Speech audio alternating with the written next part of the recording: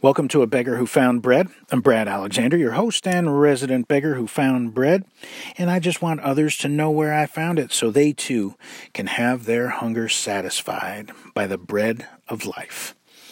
This episode, Smoke on the Water. Yeah, a little shout out to Deep Purple, some Deep Purple reference there for you. One of the most iconic guitar riffs ever opened that song. Alright, I'm going to stop because I'm not doing it justice. But it is virtually impossible not to want to break out your air guitar when that song comes on. And Deep Purple had a few iterations over the years. They had some interchangeable parts, 4 different lead singers, actually. There was Rod Evans and then Glenn Hughes. Ian Gillan was there for a while. And, yeah, even David Coverdale of Whitesnake fame. He sang for Deep Purple for a spell. So, there is your obscure music trivia moment. Smoke on the Water, definitely their most recognizable and popular tune ever. For sure. But this podcast ain't about the music, my friends. It's about the message, so let's get on to it. Smoke on the water. A fire in the sky. Very interesting account is recorded in Leviticus chapter 10. Now, up to this point, the last couple of chapters, what's been going on is God's children, and most of the adults, the Hebrews, Israel, if you will, they have spent a week going through tabernacle ceremonies, primarily the priests going through the inaugural week of offerings and sacrifices and worship and so forth. Chapter 9 starts the next week. It starts on the 8th day, after the first week is complete. Chapter 9 covers more offerings and sacrifices made, and it ends with Moses and Aaron entering and then exiting the tent of meeting, and the glory of Adonai appearing to all the people. And the last verse or two talks about a consuming fire that comes from before Adonai. So we pick up in chapter 10, and we're going to read verses 1 through 10. We're looking at 2 of Aaron's 4 sons, and these are members of the priesthood, Nadab and Abihu. So we're going to pick up chapter 10, starting at verse 1. Now Nadab and Abihu, the sons of Aaron, each took his censer and put fire in it, and laid incense on it, and offered unauthorized fire before the Lord, which he had not commanded them. And fire came out from before the Lord and consumed them, and they died before the Lord. Then Moses said to Aaron, "This is what the Lord has said. Among those who are near me, I will be sanctified, and before all the people, I will be glorified." And Aaron held his peace. And Moses called Mishael and Elzaphan, the sons of Uzziel, the uncle of Aaron, and said to them, "Come near, carry your brothers away from the front of the sanctuary and out of the camp." So they came near and carried them in their coats out of the camp, as Moses had said. And Moses said to Aaron and to Eleazar and Ithamar his sons, "Do not let the hair of your heads hang loose, and do not tear your clothes, lest you die, and wrath come upon all the congregation. But let your brothers, the whole house of Israel, bewail the burning that the Lord has kindled. And do not go outside the entrance of the tent of meeting, lest you die, for the anointing oil of the Lord is upon you." And they did according to the word of Moses. And the Lord spoke to Aaron, saying, "Drink no wine or strong drink, you or your sons with you. And when you go into the tent of meeting, lest you die. When you go into the tent of meeting, lest you die. It shall be a statute forever. Throughout your generations, you are to distinguish between the holy and the common, and between the unclean and the clean. You are to teach the people of Israel all the statutes that the Lord has spoken to them by Moses." So, heavy stuff going on here. 2 of Aaron's sons, priests, Nadab and Abihu, brought unauthorized fire, strange fire, some versions of the Bible say. They bring this unauthorized fire before Adonai, and then they got dead. So this strange fire must be a serious offense if Yahweh strikes someone dead over it. So the first thing is the priesthood is really serious. The Levites were given specific duties and told exactly how to perform them, and that's what they did. We've got the common kind of cliche saying that's out there, you had one job, you had one job. Well, yeah, they had one job, and that's exactly what they were supposed to do, and they were supposed to do it specifically as directed, commanded by God. Some of them set up the tabernacle, others tore it down, some carried specific items, utensils for worship, some handled sacrifices, and so on. The priesthood is serious stuff. How God is to be worshipped. Serious stuff. He spelled out specifics. One thing he makes very clear throughout Scripture, time and again, is he did not want to be worshipped in the same manners which pagan gods were worshipped. He spelled out specific instructions as to the priest's requirements for worship. You can see a lot of those in Exodus chapter 30. One of which was a precise recipe for the incense that was to be burned. It was burned as an offering and as worship in the tabernacle and in the temple. And this precise recipe was so important that if someone copied it and made some for themselves to burn at their home, they were cut off from the people. Peace out.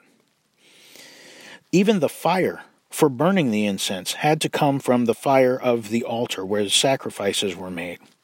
So it appears what has happened here is Nadab and Abihu made their own recipe of incense and perhaps lit their censers, the fire holders, from another fire source. There's also speculation that they may have been intoxicated, which people pick up from what's said in verse 9. We can jump back there. And the Lord spoke to Aaron, saying, drink no wine or strong drink, you or your sons with you, when you go into the tent of meeting, lest you die. It shall be a statute forever throughout your generations. You are to distinguish between the holy and the common, and between the unclean and the clean. And you are to teach the people of Israel all the statutes that the Lord has spoken to them by Moses.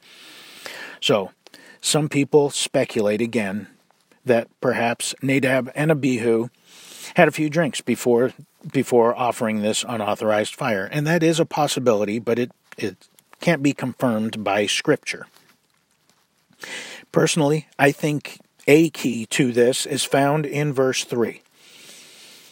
Let's jump back there. Then Moses said to Aaron, this is what the Lord has said. Among those who are near me, I will be sanctified, and before all the people, I will be glorified. And Aaron held his peace. Adonai's holiness, his set-apartness, is revealed by those who are near him. Priests are nearer to him than the average person. So God's holiness, his sanctification, is to be revealed by those who are near him, and he is to be glorified before all the people. So these priests of Adonai, Nadab and Abihu, attempted, I believe, to set themselves apart, bringing this unauthorized fire. I believe they perhaps thought the recipe, that precise recipe of incense, well, that's what all the priests are going to offer. So we should change ours up a little bit, add a little more of this or a little less of that, so that it's distinct, so that God knows it's from us. And they brought this unauthorized fire. They sought their own glory by doing it their way instead of God's way. Well, they sure are famous now, though, aren't they? I mean, it's kind of like Billy the Kid in the movie Young Guns. I'll make you famous. Yeah, they're not famous for what they were going for. So now Aaron has two remaining sons, and he and those two sons, Eleazar and Ithamar, were commanded not to mourn. They're told to let the house of Israel bewail. Let the entire of the congregation of Israel mourn the loss of Nadab and Abihu. But as for Aaron and his remaining sons, Eleazar and Ithamar, they could not mourn. They couldn't loose their hair, tear their clothes, and they had to stay within the tent of meeting because they had the anointing oil of Adonai on them. So this is an account that many modern preachers either just avoid, or they brush past it quickly, or they attribute it to how things happened in the Old Testament.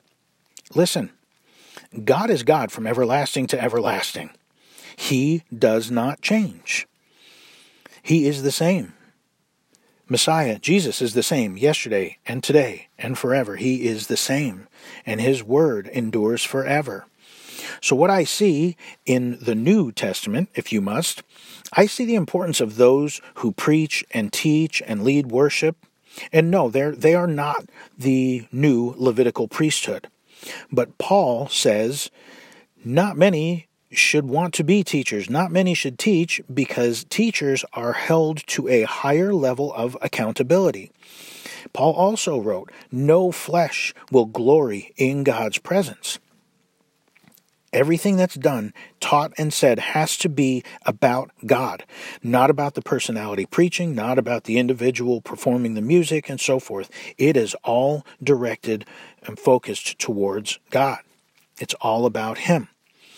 And again, God is God from everlasting to everlasting. He is the Lord, and He changes not.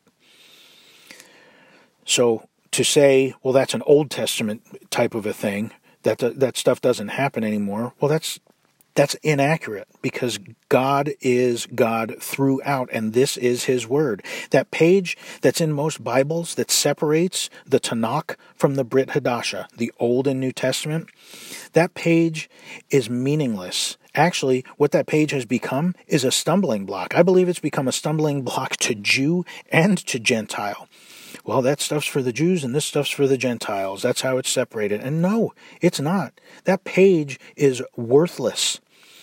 And BTW, if what happened with Nadab and Abihu, if that's an Old Testament thing, then you're really going to have to explain to me what happens in Acts chapter 4. After Messiah Yeshua has been crucified, resurrected, and ascended to the Father. After that, Acts chapter 4, and starting in verse 33. Going to jump there real quick. Fairly large chunk of scripture here. Now the full number of those who believed were of one heart and soul, and no one said that any of the things that belonged to him was his own, but they had everything in common. And with great power the apostles were giving their testimony to the resurrection of the Lord Jesus, and great grace was upon them all.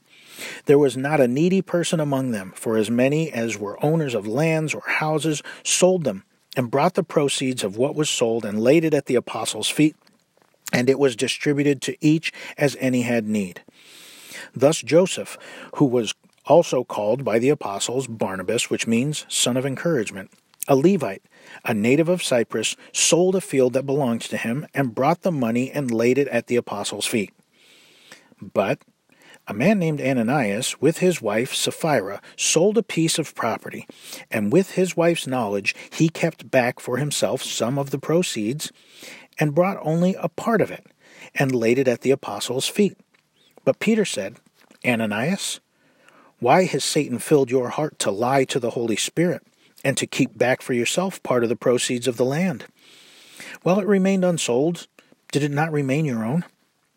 And after it was sold, was it not at your disposal? Why is it that you have contrived this deed in your heart? You have not lied to man, but to God. When Ananias heard these words, he fell down and breathed his last, and great fear came upon all who heard of it. The young men rose and wrapped him up and carried him out and buried him. After an interval of about 3 hours, his wife came in, not knowing what had happened. And Peter said to her, Tell me whether you sold the land for so much. And she said, Yes, for so much. But Peter said to her, How is it that you have agreed together to test the Spirit of the Lord? Behold, the feet of those who have buried your husband are at the door, and they will carry you out. Immediately she fell down at his feet and breathed her last. When the young men came in, they found her dead, and they carried her out and buried her beside her husband. And great fear came upon the whole church and upon all who heard of these things. Another very heavy moment going on here. And that, folks, that is New Testament judgment, if you will. Because God's judgment is the same. It has not changed. Ananias and Sapphira, they weren't even priests. They weren't commanded to sell their property. They chose to. They weren't commanded to give all the proceeds, but they wanted everyone to believe they did. Once a sacrifice is consecrated, it becomes holy property, if you will. When the priest laid their hands on the head of a lamb or a goat or a bull, that is consecrated. It is holy, set apart, God's property. So what Ananias and Sapphira did was they presented their sacrifice as the whole and withheld what was now rightly holy, God's. They lied to the Spirit, and they got dead. God's judgment and justice still happens today. Look at Paul's warning regarding the taking of communion in 1 Corinthians 11. We're told to examine ourselves, to eat and drink the bread and the cup in a worthy manner, because whoever eats and drinks it in an unworthy manner eats and drinks judgment on himself, not discerning the body of Messiah. He says that's why so many are sick and dying and dead. God's judgment is still real today. And no, maybe we haven't witnessed people dropping dead after passing the offering plate, but judgment still exists in this life. I've heard too many preachers, some of whom I really respect and appreciate, and when it comes to talking about judgment or even curses, could this be a curse? They say, I just don't think God works that way. Seriously? Like, are you kidding me right now? What Bible are you reading? The Andy Stanley wishful thinking version? Because, bro, it's in there. In fact, you can't show me one scripture that backs what you're saying you think isn't how God works. You can't do that. But we see throughout Scripture, I mean, you start in Genesis 12. God tells Abram, I will bless him who blesses you, and I will curse him who curses you. Wait, who's doing what now? God. He blesses and curses. Deuteronomy 28, this entire chapter, I encourage you to read the whole thing because this speaks of blessings and curses. Jump there real quick. Deuteronomy 28. And after speaking of the blessings that come from obedience, what do we read? But if you will not obey the voice of the Lord your God, or be careful to do all his commandments and his statutes that I have commanded you today, then all these curses shall come upon you and overtake you. Cursed shall you be in the city, and cursed shall you be in the field. Cursed shall you be in your basket and in your kneading bowl. Cursed shall be the fruit of your womb and the fruit of your ground, the increase of your herds and the young of your flock. Cursed shall you be when you come in, and cursed shall you be when you go out. And it goes on from there. So, really, if there are things you are uncomfortable with in Scripture that you can't reconcile because of your way of thinking, don't ever tell people, well, I just don't think that's how God works. You can't say that unless you're going to back it with Scripture in context. Listen, one of the most often quoted and well-known Old Testament scriptures is found in 2 Chronicles, right? 2 Chronicles 7:14. A lot of you know where I'm going. If my people who are called by my name humble themselves and pray and seek my face and turn from their wicked ways, then I will hear from heaven and will forgive their sin and heal their land. Now, it often needs to be pointed out to people that, yes, this is in fact talking about God's people repenting from their wicked ways, because fairly often we want to blame sinners for all the bad stuff that's going on around us. Well, look what they're doing. Look at what's going on in our world. The devil's running rampant. Well, God spells it out here. If my people who are called by my name humble themselves and pray and seek my face and turn from their wicked ways, right? So it's God's people. It's us. We need to repent and return to him. But that's not my whole point in going to this scripture. So we read that and we focus on that, and many people can quote that scripture. What do verses 12 and 13 say to bring this into its context? Let's take a look, because this is often skipped. Then the Lord appeared to Solomon in the night and said to him, I have heard your prayer and have chosen this place for myself as a house of sacrifice. When I shut up the heavens so that there is no rain, or command the locusts to devour the land, or send pestilence among my people, if my people who are called by my name humble themselves and pray and seek my face and turn from their wicked ways, then I will hear from heaven and will forgive their sin and heal their land. Wait, who's doing what now? Adonai Elohim, the Lord our God. Listen, too often we give the devil credit for judgment and curses that we bring on ourselves. These things which come upon us, curses which God said he will send if we disobey. It all goes back to the original curse of sin found in Genesis, the curse of sin, which is death. It started from the start. It all goes back there. Listen, the law isn't the curse. It's like saying the law of the land is a curse. Well, no, the curse is going to jail if you break the law. Okay? Going to prison is definitely a curse, but that curse comes upon you when you break the law. If judgment and curses don't exist anymore, God's judgment and the curses that come from disobeying his law, if those don't exist anymore, then explain the crucifixion of Messiah Yeshua to me. Explain the sacrifice of the spotless Lamb of God, Christ Jesus, Yeshua. Well, but Brad, all the curses and judgment were taken away at the cross. Well, then what about Ananias and Sapphira? And again, why does Paul warn believers about judgment? Yes, hallelujah to our Father and our King, Avinu Malkeinu. Hallelujah to him, because eternal judgment, eternal death passes over those who belong to him through Messiah Yeshua. But folks, we still face consequences here on earth for our actions, for our disobedience or our obedience. We deal with blessings and curses. Do you think this current pandemic that we're dealing with is a blessing? Or is it the devil's work? Listen, judgment and curses here on earth, they have a purpose. The purpose of those things is to cause people to return to Adonai. That's why those things happen upon us. I can tell you this right now.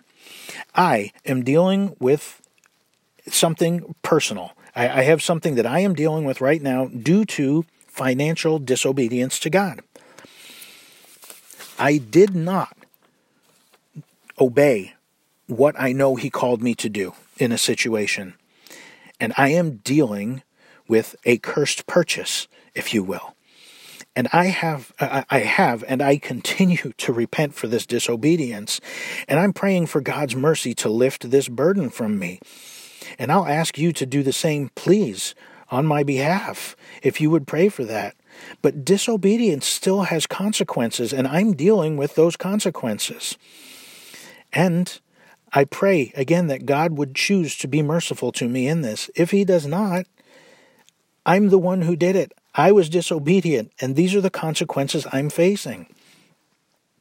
And for those of you who are out there, the name it and claim it crowd, the blab it, grab it clowns out there who say, well, no, just speak God's prosperity and blessing over it. Listen, Mr. Wizard, God's not going to bless and prosper what he did not sanction. And again, we've gone down this road before. The riches of this world are not God's riches, okay? If you think that the possessions and money that we gather here on earth are God's riches, wow. We sell the king of the universe way short if that's what we think. These trinkets and this junk that will turn to ash and dust, if we think that's God's riches, grow up. Sorry, was that a little strong? Okay. But listen, and wow, we started talking about unauthorized fire, strange fire, smoke on the water, and this strange incense. And we ended up here. So what I want to say is this. Give God what he desires and what he requires. As for Ananias and Sapphira, what we can apply to our lives is this. We're supposed to present ourselves a living sacrifice to Adonai. So with that in mind, we should hold nothing of that sacrifice back. If we are presenting ourselves to him, we are saying this sacrifice, this offering, is now holy, set apart for Adonai. Withhold nothing. We either make him Lord of all, or he is not Lord at all. Make him Lord of all. Thank you, our Father and King, for what you have done through the sacrifice of Messiah Yeshua. You reconcile us to you through him. Thank you for that. Father, help us to follow him, putting our hands to the plow and never looking back. Thank you so much for giving me some of your time. I really appreciate it. Take time, dig through these things, study them out. And most of all, as you know, I'm a beggar who found bread. And the bread is the bread of life, Messiah, Yeshua, Christ Jesus. It's all about following him, living the life to which we are called to live as we follow the way, Messiah, Yeshua. Thanks, I appreciate your time. Now you go out and give him heaven.